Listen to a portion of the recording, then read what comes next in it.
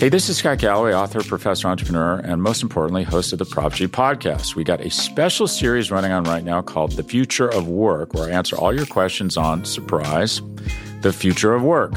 Questions including, what are we missing when we work remotely? Or how do we handle work-life balance when a major opportunity comes knocking? From the provocative to the technical, we're offering insights you won't want to miss. So tune in to The Future of Work, a Prop G Pod special sponsored by Canva. You can find it on the Prop G Pod wherever you get your podcasts.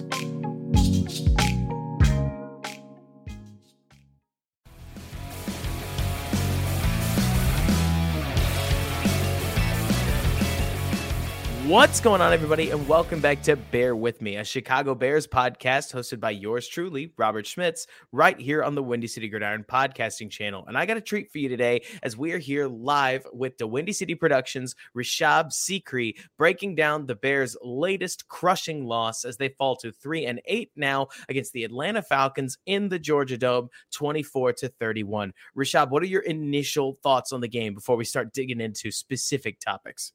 Yeah, so initial thoughts, obviously a bad loss. A loss that most people probably expected, though, because at this point, we're not really a good football team. We're losing all these games by close margins. Our defense is not that good this year. So we kind of expected a loss.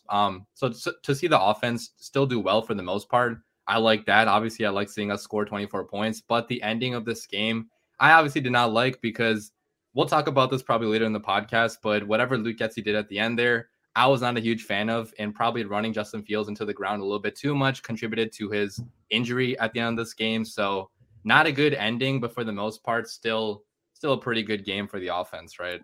Well, we can, yeah, you know what? You're right. Let's get to play calling a little bit later. Why not? But Sure. Overall, I mean, we said this in the pre-show, this Chicago Bears organization used to take a miracle. Somebody had to wish upon a star to score 24 points in a real football game. So today, while things looked a little bit more normal, it took 2 turnovers, both fumbles, to assist the Bears on their way to 24 points. All the same, it's a 5th game in a row over 20 points and an average over the last 5 weeks of, I mean, probably well in the high 20s. So the real, I guess you could say, grown here. I don't know about you, Rishab. I feel like this Chicago Bears team really missed Khalil Herbert. And I do kind of feel like they ham-fisted the Justin Fields runs a little bit. Normally, Justin Fields running the ball has been a bit more of a change-up. I mean, envision baseball. I know you talk a lot about it's White Sox, or are you Cubs? I'm a White Sox guy. I wanted to make sure I had that right. That's another, don't say the wrong thing in Chicago. I get that. But so this is like a fastball pitcher suddenly throwing his changeup 60% of the time. You can't do that. And Justin Fields running power runs to the right and to the left, the one where he runs almost all the way to the sideline and cuts up the field.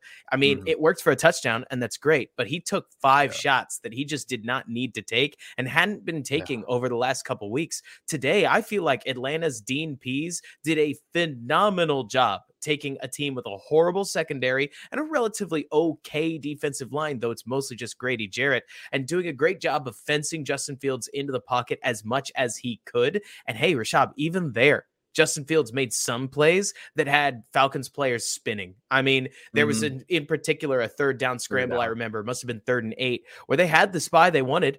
Fields leaked out and just made his guy miss out of absolutely nowhere to convert the 3rd down and get down for a hit. Now, is his pocket passing a work in progress? Of course it is, right?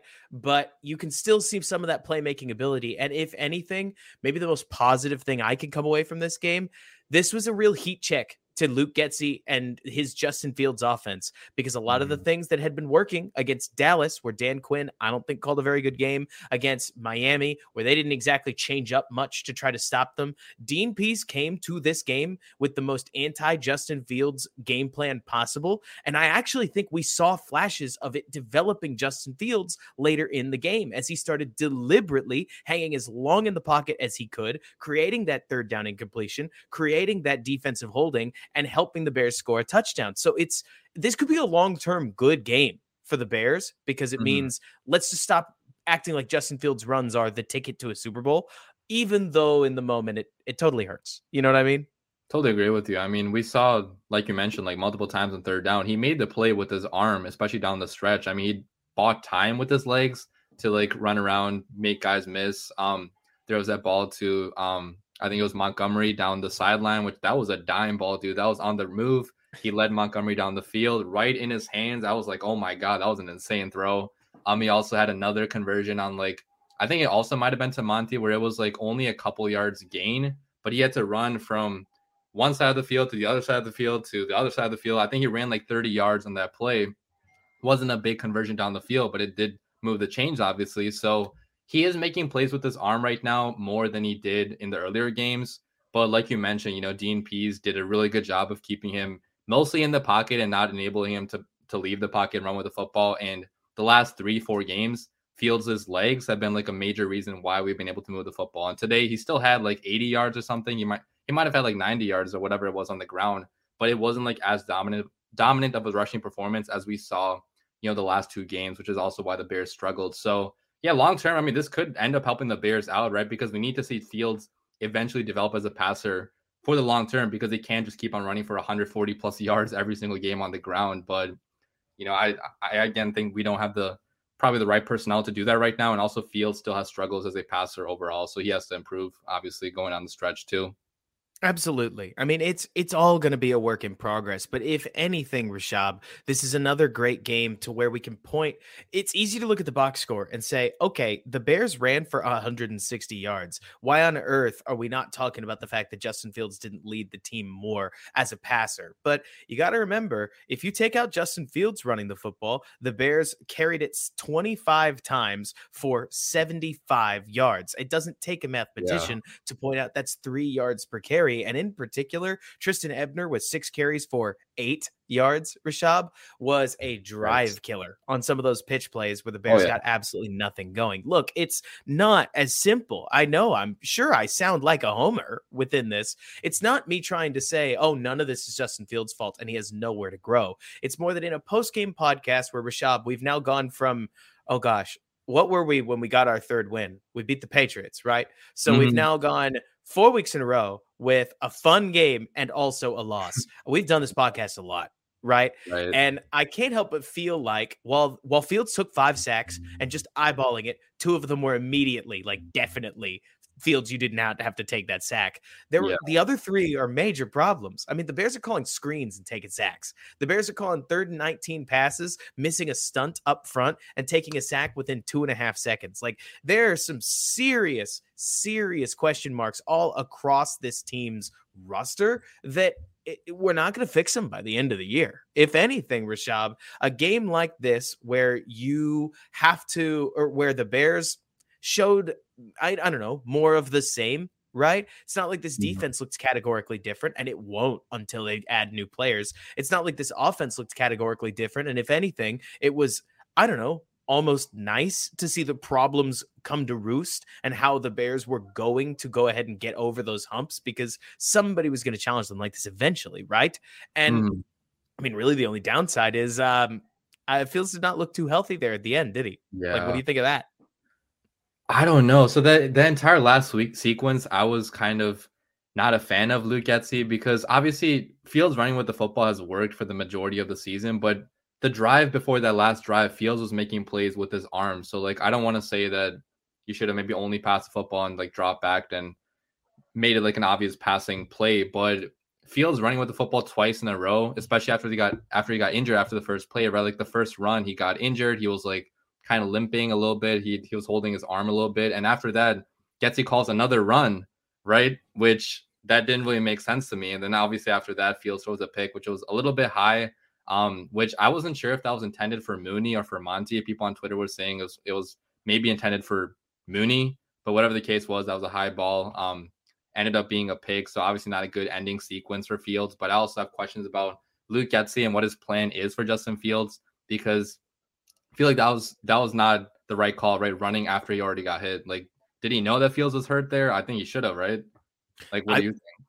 You would think so. I mean, certainly, look, if you ask a football player, can you go back in the game? What answer are you expecting if you don't think he's going to look you in the eyes and say, of course I can, coach?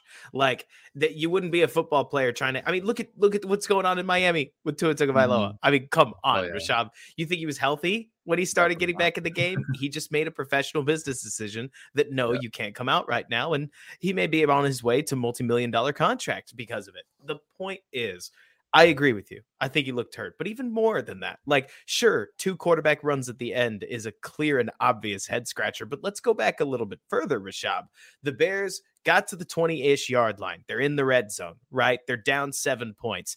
Byron Pringle holds 1st and 20. What's the first play call? A quarterback run, which got next to nothing. 2nd and 16. What's the play call? A direct handoff, no option whatsoever, straight up what looked like the left side C gap. They get 4 yards. 3rd and 12. Fields has to work magic to create a conversion because the original play call was just flat out not there. And then what do they do on the 2 play calls after that? Do you remember, Rishab? So this was at the end of This was on the goal line on what ended up being Montgomery's rushing touchdown. Do you remember? Trying to think, right? They ran it up the left side B gap, and then they ran it up the left side B gap again, so that Fields had a 3rd and 5 to try to create a touchdown, which he ended up creating the defensive holding call on. Look, I get it that there is like plenty of you could beg the question on, well, the Bears have been running the ball to set up everything so far. Why would they stop? Well, on 1st and 20, maybe running the ball isn't the answer. Maybe 2nd and long isn't always a running down. Like, I get it. I'm only saying it because it didn't work, but it didn't work at all. And it hadn't worked all game. I mean, there's a point where you're setting your quarterback up to fail when you're exclusively running the ball and handing him the toughest conversions in football, which the general NFL only converts about 38 to 42% of the time. Maybe that's like the that's like the all down and distance 3rd down conversion rate, for crying out loud. So it's probably an overestimation. And instead you're saying, okay, Fields, go get this one for me and go get the next one too. Did Fields throw a bad ball in the interception? Yeah. Like, there are going to be people that are going to just tell you that ball hit Dave Montgomery in the hands. Yeah, at the top of his catching range. I get it. But it was also pressure, or there was pressure up the middle that forced him backwards. He had a sprained shoulder by the sounds of it, or potentially sprained shoulder. We don't actually know what it is. He threw it off his back foot. The ball ended up high. I've seen the movie before. There's a point where you say to yourself, why did we do what we did on 1st and 2nd down? Why did we make some of the situational choices we did at the end? And I'm never going to suggest they did it on purpose, but it was certainly questionable. Right. And it's also like, what other choice do we have? Like, our drop back passing game is not that good this year. So maybe that also plays into it, right? Like, what else can Luke Getsy do? But you would like to see them, like, what happened to Chase Claypool in this game? Chase Claypool has still not been involved in this offense whatsoever in like week 3 now. And I know that he still has a lot of the playbook to learn. He's still learning his assignments and everything on the field, but he's been like a non-factor for 3 weeks in a row. And like, you would think that even just throwing a deep shots to him, like on a one-on-one or something, like he would eventually do something with that, but we don't even give Chase Claypool the opportunity to do anything in these games. So that also kind of, concerns me a little bit, his usage of Chase Claypool, but he also just got here, so I'm not going to like go crazy about that. And I think that eventually Chase Claypool is going to be fine in this offense, but right now that's a big, like, the entire passing game is just not there right now. Like, we cannot pass. We have to pass. And I mean, Rishab, it's also worth mentioning that this was a perfect game to demonstrate the potential negative of Justin Fields turning into a ground-based superstar, right? Because I'm sure you saw this, but on some of the rollouts that the Bears have, of which they must be leading the league in the rollouts that they're calling, they call them all the time. Fields seemed to have a tight window throw available to him, but instead of throwing the ball, he'd run it for, sometimes it was as few as 2 yards. Oftentimes it was about 5 or 6, usually nothing crazy. And some of them even on like 1st and 15, 1st and 20 situations where 6 yards wasn't enough. But the point is, right now, Justin Fields feels most comfortable running the ball. Shocker. He just set the single game rushing record 2 weeks ago. So it can't be that crazy. But moreover, Rishab, a standard quarterback, I mean, we mentioned Tua Tagovailoa, Andy Dalton, Nick Foles. Like, take your standard NFL quarterback. They don't have the wheels to pick up 2 yards on some of these plays, and they will practice throwing these balls into tight windows. I really am thankful to Dean Pease and the Falcons, because eventually a team was going to force you to throw the throws that you need, or to make those throws one way or another. And this was a nice reminder of, I mean, I remember in particular, there was a play on what looked like the right side where it might've been the left. I can't remember, where Chase Claypool looked to be a few steps open. And if Fields had checked it down to Claypool would have picked up the 7 yards that Fields also picked up. It was a wash either way, right? Mm-hmm. But Fields learning to not trust throwing the ball and instead run the ball is something he's got to undo eventually. You know what I mean? Right. We can't just look like this forever, right? Yeah, he's gone into a lot of bad habits out of necessity probably on this offense because he has to run, right? Because we don't have many other ways to make plays. And yes, he's still developing as a passer, but he also, I mean, like you mentioned, like this may have long-term impacts that might not be good because eventually you need him to be a pocket passer that can make throws from the pocket. And right now, you know, he's struggling a little bit there, partly because of personnel and partly because of his own doing too. And I do question like long-term what the impact is of this, because right now it's not really looking good, but you know, he's also getting better still overall. Like you still saw him make some throws on third down, like down the field, and like obviously that throw to Monty that I talked about. So he is getting better in some areas, but is it enough? Like you wonder, obviously, right? Oh, of course. I mean, Rishab, let's not over dramatize everything, right? Not that you did, just that I know that there are some people, they hear analysts say this throw wasn't very good, and they assume that you've got to carry that opinion all the way to, I think this quarterback sucks. You know what I mean? That's just not the case.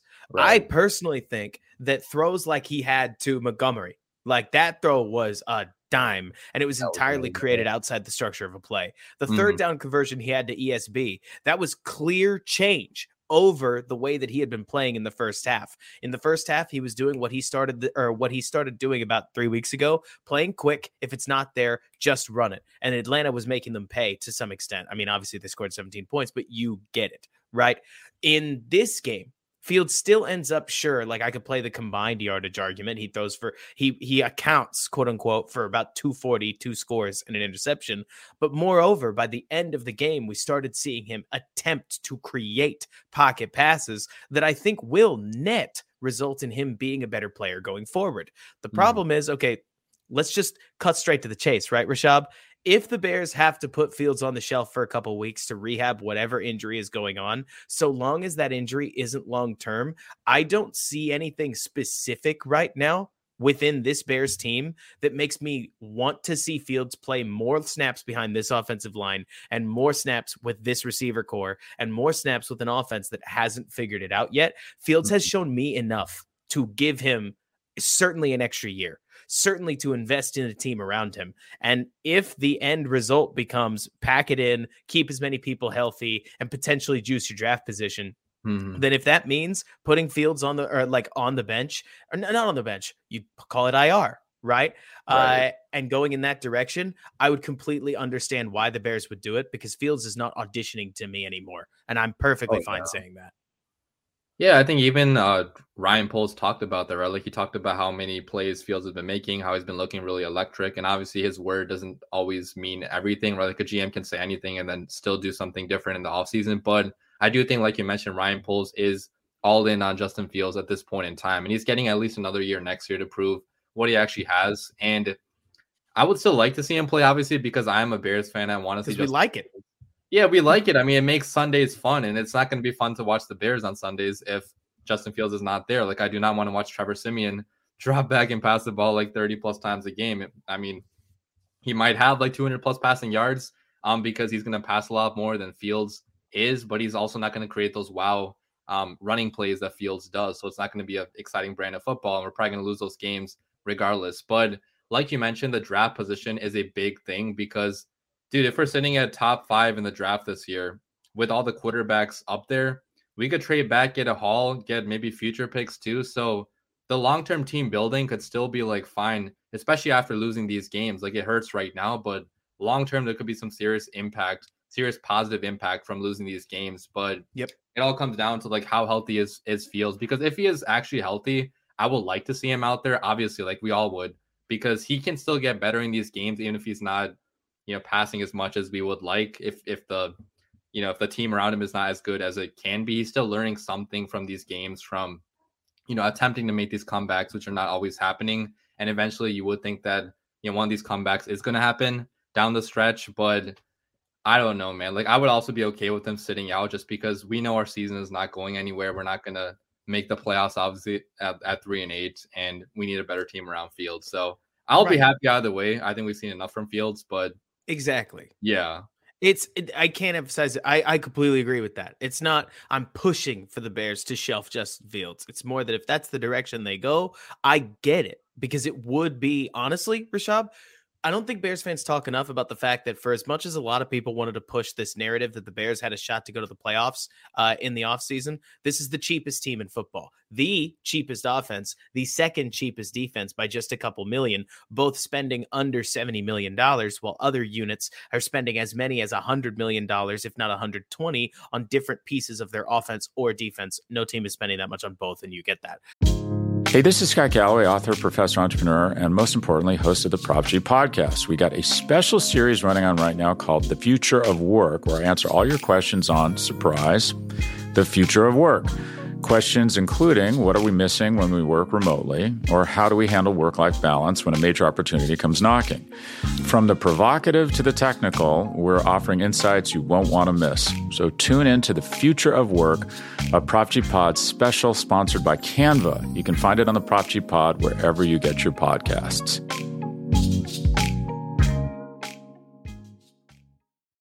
When you need mealtime inspiration, it's worth shopping Kroger, where you'll find over 30,000 mouth-watering choices that excite your inner foodie. And no matter what tasty choice you make, you'll enjoy our everyday low prices, plus extra ways to save, like digital coupons worth over $600 each week. You can also save up to $1 off per gallon at the pump with fuel points. More savings and more inspiring flavors make shopping Kroger worth it every time. Kroger, fresh for everyone. Fuel restrictions apply.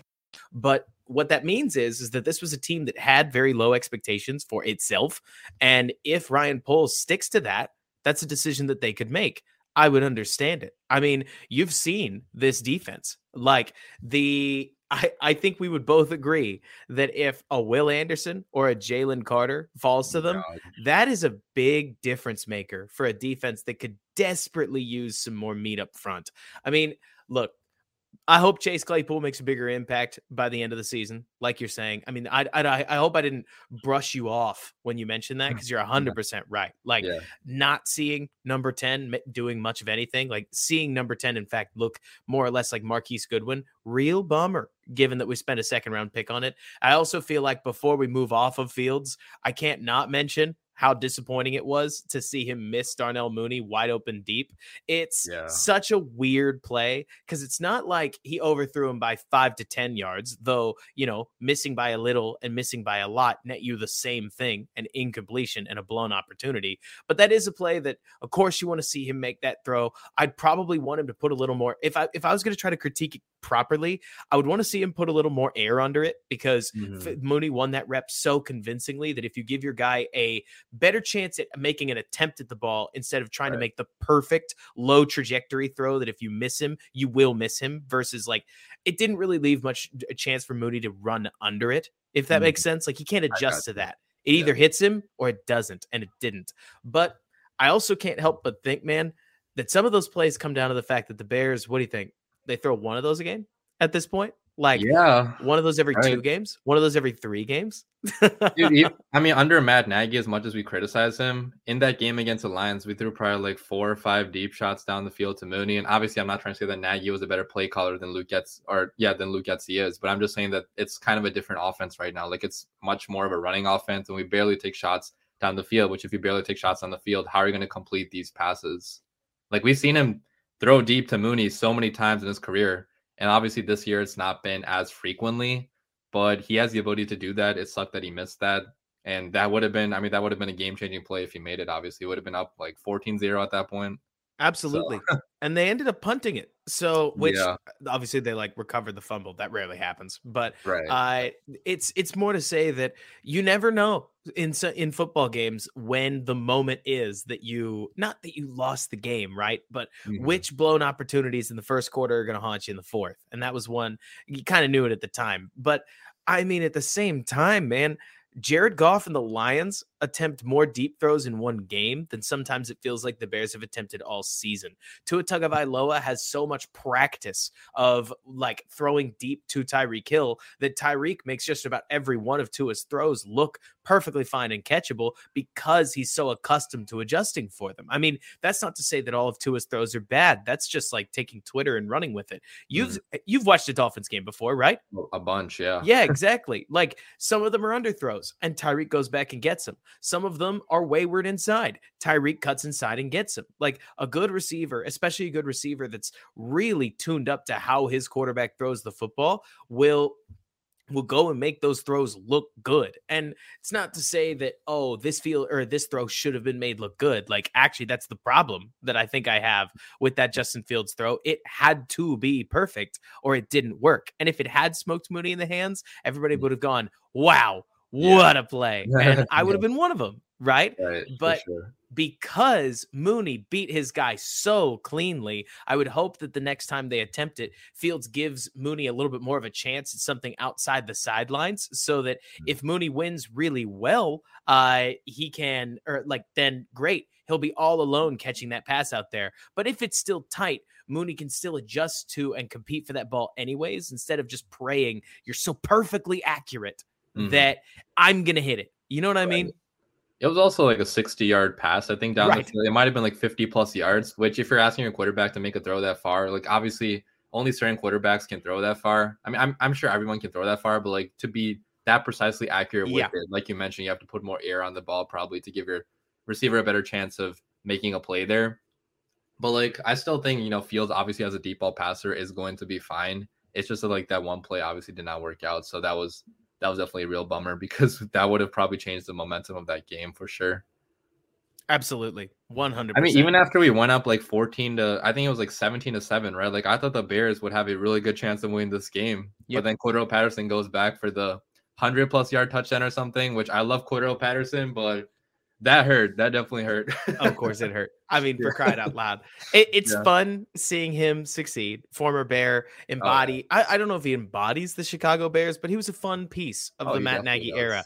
Yeah. We also got I feel like this game, ironically, was the good, the bad, and the ugly of Cordero Patterson. You had that sweet kickoff return touchdown as well as a couple other runs. You had a nasty fumble off of what should have been a basic play. And you also had another one of those like, okay, they lined up Cordero Patterson out wide.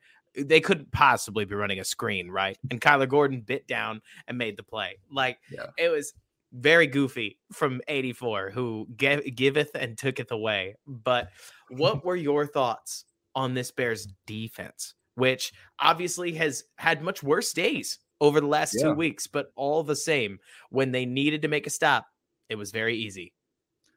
Yeah, I mean, it's still not a good defense. As we know, the defensive line still has a lot of issues up there. We could not really get a stop down the stretch. We did get a stop at the end when, we got the stop there and then they kicked the field goal, obviously. So overall, we still lack talent in the defensive line. Our cornerbacks still are really young. Especially Kyler Gordon. Like in the first half, he made a couple mistakes, but he bounced back in the second half with some really nice tackles, back-to-back tackles actually to, basically get the stop there. So I think that overall, we did get the turnover in the first half, which was nice because we did not get any turnovers in the last 2 games, I think, combined. So we had like 2, I think, in this game, 1 on special teams, 1 on defense. So turning the ball over was nice. They did play better in this game, like you mentioned, in previous games, but still, if you need this defense to get a stop down the stretch, they are not going to be able to do that most likely. And, obviously allowing, how many do we allow? 27 to a Falcons offense that struggled big time against the Panthers last Thursday night.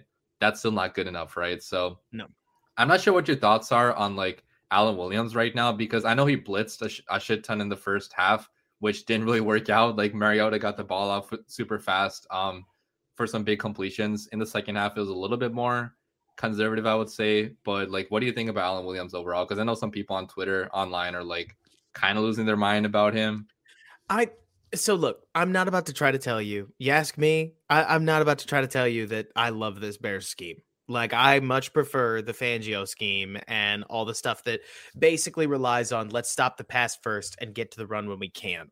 But next to no scheme is going to look good with the talent that the Bears have on defense. And unfortunately, I am going to have to lump Kyler Gordon into that. Like, can he take a step forward? Absolutely. Right now, as a cover corner, he doesn't look like a player that you're trying to win because of. Does that make sense? You're trying to win with him or sometimes win in spite of him, because he's making some plays. Duke Shelley could bite down and make a tackle too, and we ran him out of town. So I want to try to speak fairly when it comes to these corners. Jaquan Brisker seems to be coming along much stronger than I think Kyler Gordon is. And that's not just, I saw him make some tackles on the broadcast and man, I like the fact that he wears number 9. Like, Jaquan Brisker is making some plays in coverage, is sticky, is rotating, and is part of the reason the Bears defense is getting any stops at all.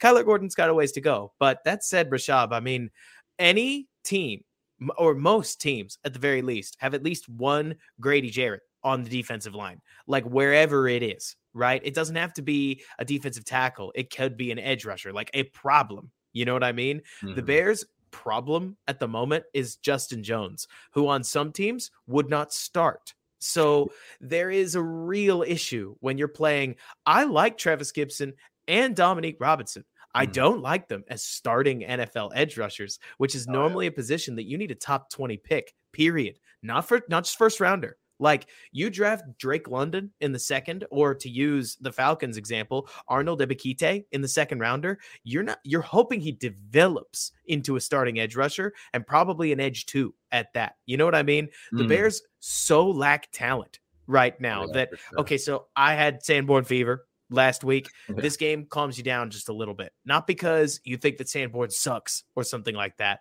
but because speedier backs on Atlanta attacked Sanborn's lateral movement much more than I thought like the Lions did, where they just leaned into allowing Sanborn to walk into the hole and blow him up. And Sanborn played really well, which was awesome.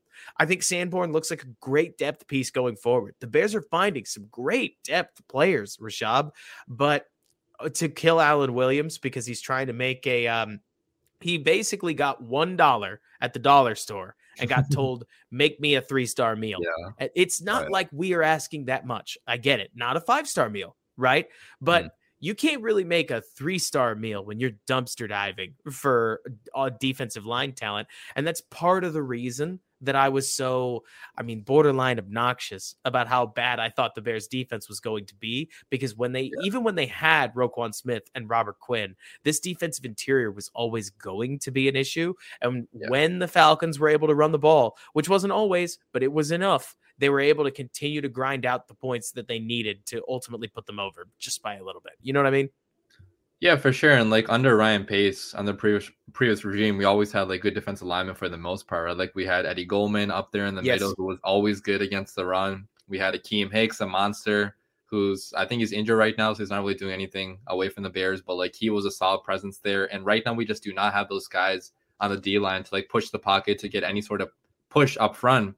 And that's enabling these quarterbacks to just like drop back and pass really well. Like even a guy like Marcus Mariota, who I think the Falcons were like ranked 31st in the NFL in terms of passing yards per game, right in front of the Chicago Bears. And Mariota still had a decent amount of throws in this game that went for like positive yardage down the fields. And that's partly because we don't have the defensive line up front. Like even Matt Eberflus last year, he had guys like DeForest Buckner, like big, strong guys at the line of scrimmage, which we do not just have right now. So I think the first pick could easily be going to defensive linemen, like you mentioned, like Will Anderson, like Jalen Carter, because getting a guy like that would definitely, change this entire defense, right? Because I still think our secondary overall does have promise. Like Eddie Jackson has been playing really good for the most part this year. Jaquan Brisker, like you mentioned, he's been coming along really good. Kyler Gordon, he's slipping up. Obviously, he's not developing as fast as like a Jaquan Brisker is, but as we know, corners in the NFL don't always, develop really fast right away. Like even a guy like, I don't know, Kyle Fuller, like he was not the best probably in his first year. So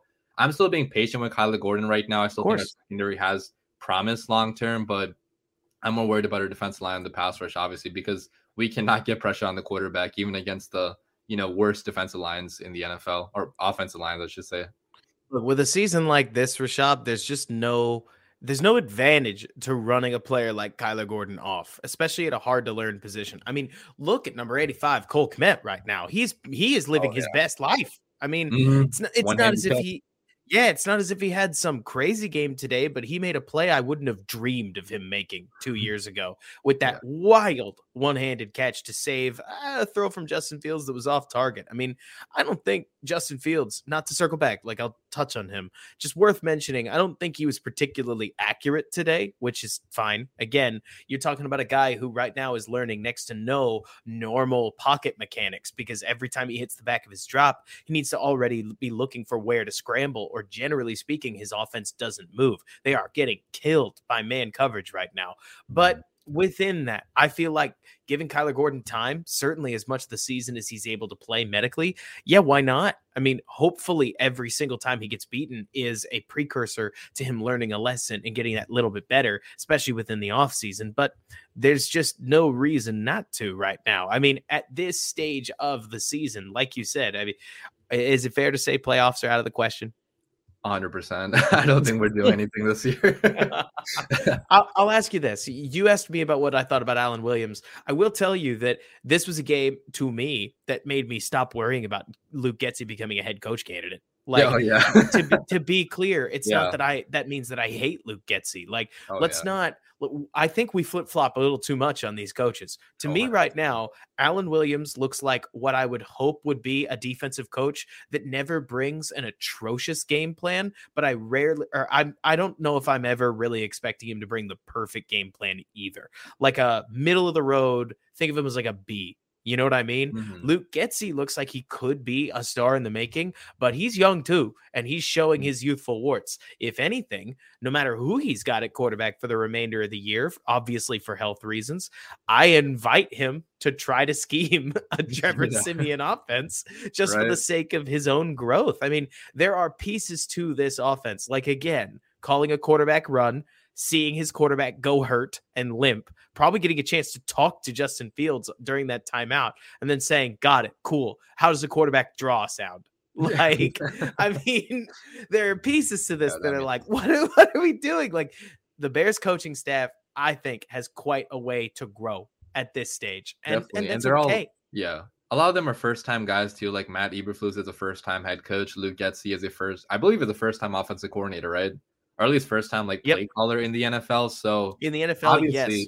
Yeah, I mean, obviously, even play callers have room to grow. Even coaches have room to grow. Like, they're not going to be good right away. Like, we have young players on the team that we're expecting to learn and grow over time. It's the same exact thing for these coaches. So they're not going to be perfect right away. I did not think that Luke Getsy was going to leave this team regardless after this year, because I felt like he would have stayed for another year, no matter what. But after this game, and I don't want to overreact to just one game, but throughout the entire year, there's been some inconsistencies in this offense that I don't know if you would want to give Luke Getsy a coaching job right now. I know he did get a head coaching interview with the Broncos, so he's already on the radar right now, but I still think he's staying for next year. So I think he's probably staying for 2 or 3 years. Yeah, I mean, it could be. Yeah, worth remembering that Brian Daboll took 4 years in Buffalo. Oh yeah. And if at this point, let me put it this way, okay, right? I work for my day job in sales. And so within that, Rishab, there's always somebody who's willing to pay a stupid price for something, because specifically it's real estate. So if somebody wants to pay too much for a house, if somebody wanted to hire Getsy right now, it's not like I'm going to stop them, good for them. But that to me would be a ridiculous hire. Right? Like, I, as a fan of a team that needs a coach, would not be looking at Luke Getsy right now seriously. I mean, it would be a very similar hire. Do you remember how excited people got over John DeFilippo during the Bears coaching cycle with Matt Nagy? Oh, I was excited about that too. I was like, hey. Imagine how that would have worked out. Yeah, that would not have worked out well. in the same way. Right now or something. Right. Yeah, I don't know. I actually don't know where it is. But all that to say that, right now, Getsy's got plenty of time. I think the Bears have plenty of time. I can't help but think, Rishab, that there is a piece of this that comes down to, I think all of us Bears fans are frustrated at seeing the losses, and because the game keeps working out one way or another to where Fields has the ball at the very end of the game, it continues to look as if there is a major problem with the Bears' inability to move the ball at the end or to win in general. But this is not a good football team. I mean, if you need to hear it from a Bears fan, I will say it and I will say it again. This team is not very good. And so whether it's an offensive line that Rishab, they can barely track a stunt, like there are some basic offensive line coaching pieces that this team looks like they've never played together before. And some of them, I'm looking at you, Michael Schofield, look like they've never played at all. And so this team needs work. And the fact that they keep ending up in these games is borderline miraculous. I mean, truly, if Trevor Siemian can lead this Bears offense to 24 points with not a literally the same game plan. I don't want to see Trevor Siemian running the football like this, but whatever they wanted to call for him, if he could score 24 points with this Bears offense, I would actually like to see it. And it would change a lot of the way that I think plenty of us think. I mean, wouldn't it? Oh yeah. But I doubt he can. This Bears offense probably quickly go back to being the 15.5 point scorer that they were to open the season before Fields ripped the top off the offense. So this is a messy team, and messy teams are going to lose games. The fact that the Bears keep losing them close, to me, if anything, is a testament to things actually going the right way. You know what I mean? Because for sure. What and we always have it's not only been like Justin Fields messing up at the end, like it's been like Velus Jones fumbling, or it's been Emir Smith-Marsette's fumbling as well at the end. Like there's been so many different people that have made mistakes at the end. So it's not, I know you're not saying it's only on the quarterback, but like other people, they may think it's on the quarterback, Justin Fields, and like he's not able to pass down the field in these crucial situations, which I don't think that's the case. In this game, he missed high to Dave Montgomery. That was a bad ball, but like that was honestly like one of the only times I've seen him be not the main reason, but like one major reasons why we didn't complete the comeback at the end, right? So I mean, funnily enough, I would look at that and I would point to injury, because Fields, and he was injured too. Yeah, the entire rest of the game, Fields would have rolled out to the right. I think it was the right, either that or the left. He would have rolled like once he got that pressure up the middle, instead of throwing to Dave Montgomery, even if he probably should have gotten the ball to Montgomery just a little bit sooner. I mean, the whole thing, we are sitting in the middle of this horrible extremist argument, Rishab, where one side goes, okay, you can't criticize Justin Fields for that. He's my guy. Like, how about you point the finger at everybody else? And then the other side says, oh, no, you don't understand. Fields sucks. And if they don't draft somebody else, I'm never going to support the Bears ever again. And it's like, what if we could criticize the quarterback just a little bit and say, while we've got some amazing throws that give us a lot of confidence for who he might be going forward, he's definitely still a work in progress, while also pointing out the fact that he's not sitting behind 5-second pockets and failing. Like this is a guy who does not have a healthy offensive system around him. I mean, they traded for a player and he has been categorically invisible for one reason or another. We don't know. Right. And whenever I watch the All-22, I see a problem that I see Fields, I would say, rescue more plays than he creates problems for, but the creating problems is still there. And I mean, they may never totally go away, as Josh Allen is showing us in Buffalo, that sometimes you give and sometimes you take away when you are the offense, right? For sure. But all the same, like, we got to take a deep breath. This is a year I expected the Bears to get blown out a lot more, and instead they keep losing 1-score games. Here, I got the score wrong almost this entire podcast. I was thinking it was a 31-24 game for some reason. It's 24-27. They lost by 3 in somebody else's house. Like, it's I don't know. It's not that bad. Yeah, right? I mean, for what our team is right now, it's obviously not that bad, because like you mentioned, like no Bears fan really expected playoffs this year. The most optimistic ones maybe expected like 8 or 9 wins at the most, which is obviously not going to happen now. But with how bad our talent is on the team right now, with how young the team is too, with how we have not spent any money at all, we're like top of the NFL in dead cap hit. I think we have like a 90 million dead cap hit or something, like some insane number up there. So like this team was not expected to win. They are not winning, but they're also barely losing, which I think that's a big deal, right? Because next year, with a better defensive line, with a better team around Fields, these could be turning into wins, you would hope. Yep. Absolutely. But so you tell me, at the end of the day, what are your final thoughts on the now 3-8 Bears going into next week's game against, I got to look it up. Do you know off the top of your head? I think it's the Jets. It is the Jets, as they take on Wilson, the other group, or another one of those quarterbacks. Yeah. So I'm still feeling optimistic, like going forward. Because obviously I expected this year to not be that good. I did not expect really good stats out of Justin Fields either, because I knew the supporting cast was not really that good. And yes, Fields does have areas to work on. He's not the perfect quarterback we want him to be right now, but I think he's shown enough flashes to us right now that we can still be optimistic about him long term if we put a better team around him. And our draft position went up higher today too, so I cannot complain about that. Yep. I can't help but agree. I mean, look, I have now had 4 podcasts in a row that practically sound the same, right? Yeah. This Right. one probably Fields' worst game, but to be clear, we are still talking about a game where Fields accounted for 2 touchdowns and 1 turnover. No fumbles this time, which used to be a real problem. So, he got hurt, sure, at the end, but let's pretend that was the most ghastly interception you have ever seen. He still led off the game with a touchdown strike, was accountable for another touchdown, helped lead the Bears to another touchdown on top of that, and ultimately turn in an above-average offensive day according to NFL scoring. Look, I get it. Like, we're mad. People, when teams lose games, they got to blame somebody, right? But this is a bad team. They played better on defense than we anticipated against a bad offense, right? Played a little worse than we expected on offense against a bad defense, but still at the end of the day, couldn't pass because they haven't been able to pass. You know what I mean? Like, this is a team that I know I'm preaching to my own choir because I thought this team was going to be 5-12 coming into the year. But if the Bears stay on track with where they are going, they will not only end up with a sweet defensive player, they may end up in a pick that somebody else trades a mountain to go get Bryce Young or CJ Stroud. I mean, it is not as if the Bears have looked so convincing in these games that you're thinking that eventually they'll eke out a win against the Jets or somebody like that. So I don't know what things would look like. But right now, I can't help but feel like we're watching a good quarterback playing on a team that is bad, and he's not getting the benefit of the doubt because he's never won these games before, while the Bears offense, which only just a month or 2 ago was bottom 5 in the NFL, has ground its way into the top 20 NFL offenses, primarily because their quarterback has his cleats sitting in Canton right now. That's not even a joke. Yeah.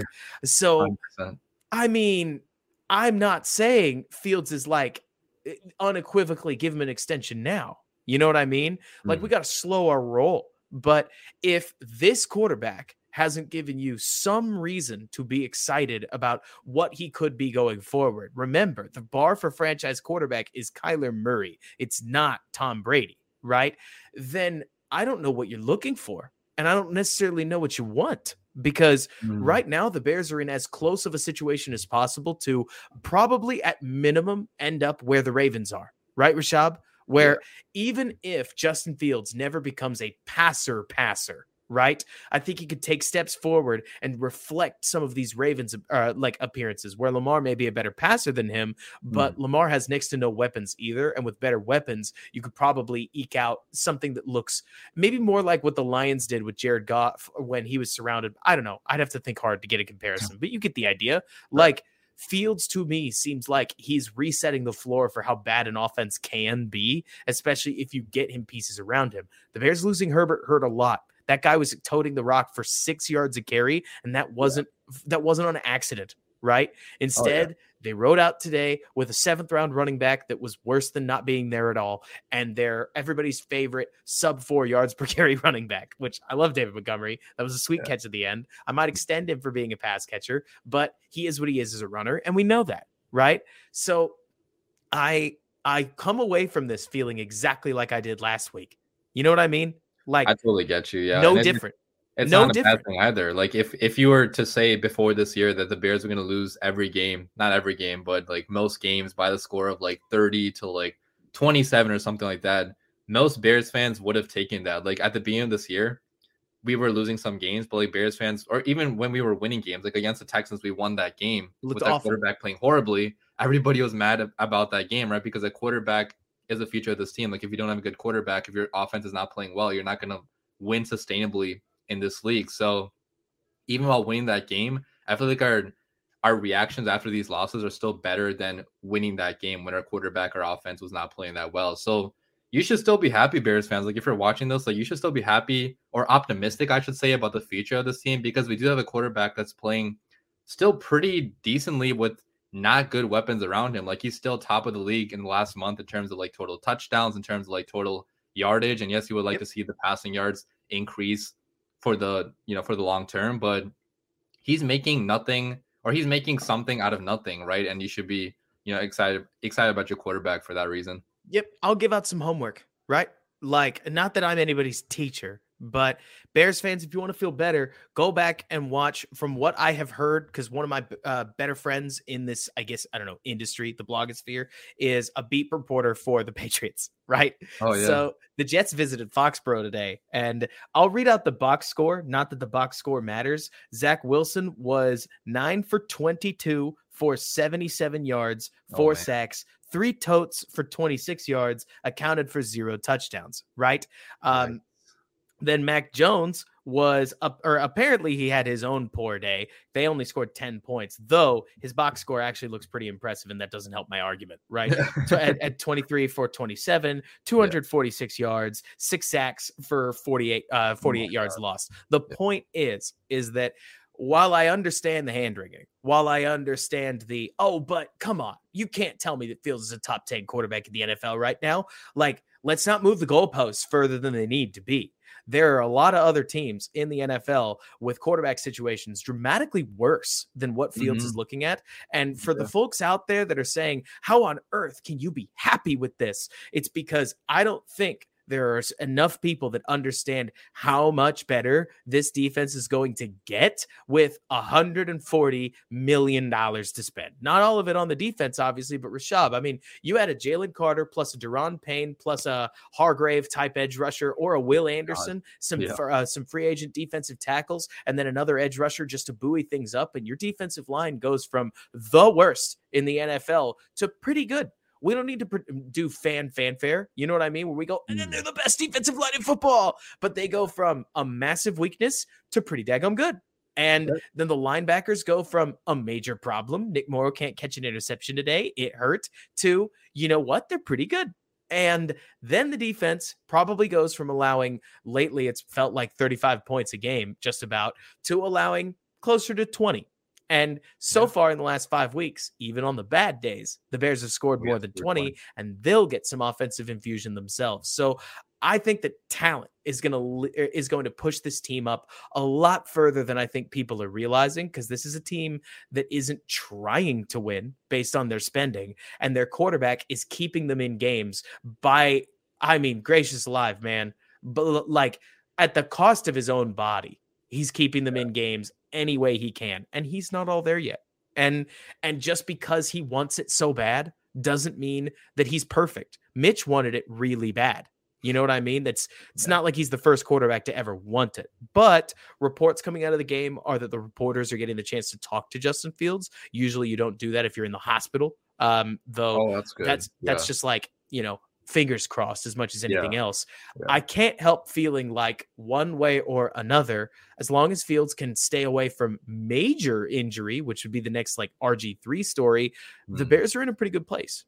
You said it really well, Rishab. Right here at week 11, after 4 straight losses, right? I feel a lot better than I did after that Texans win. And that's because Fields' play seems like something that if we get this and this is all we get, you know what? You can actually win more games than you'd think with that. But assuming he gets any better, right, you could win even more games because they're already scoring a lot on offense. Anything else before we let you go? I mean, I was just going to say, if he gets even like to being an average passer right now with how good he is as a runner, that would be an even better offense, or like that would be a top 10 offense in the NFL. And we saw in college football, he was one of the best passers in college football. And yes, that does not always translate to the NFL, but I do believe Fields does have the ability to be, a top level passer in this league, at least like a top 15 passer. And with his mobility, he could still be a star in this league eventually. So I'm still feeling happy about Fields, man. Absolutely. If nothing else, he's got another year, right? Yep. Rishab, thank you so much for coming on. Where can folks find you online, and what can we be looking for over this next week? Yeah, so follow me on DWC Prods. I'm on Twitter, and if you're followed on my YouTube, it's the Windy City Productions. I have all my social media links on there. So, and this week I'll just be doing a post-game reaction to this game, obviously, and then doing a prediction for the next game against the Jets. So you've got a hype video you put out fairly recently on Justin Fields, did. Right? For Chase Claypool, actually. Oh, Chase Claypool. That was Thank you. He's not really done anything to like justify the hype just yet, but I'm still feeling optimistic long term. Why not? Right. Man, thank you so much for coming on. Talk to you soon. Thanks for having me on.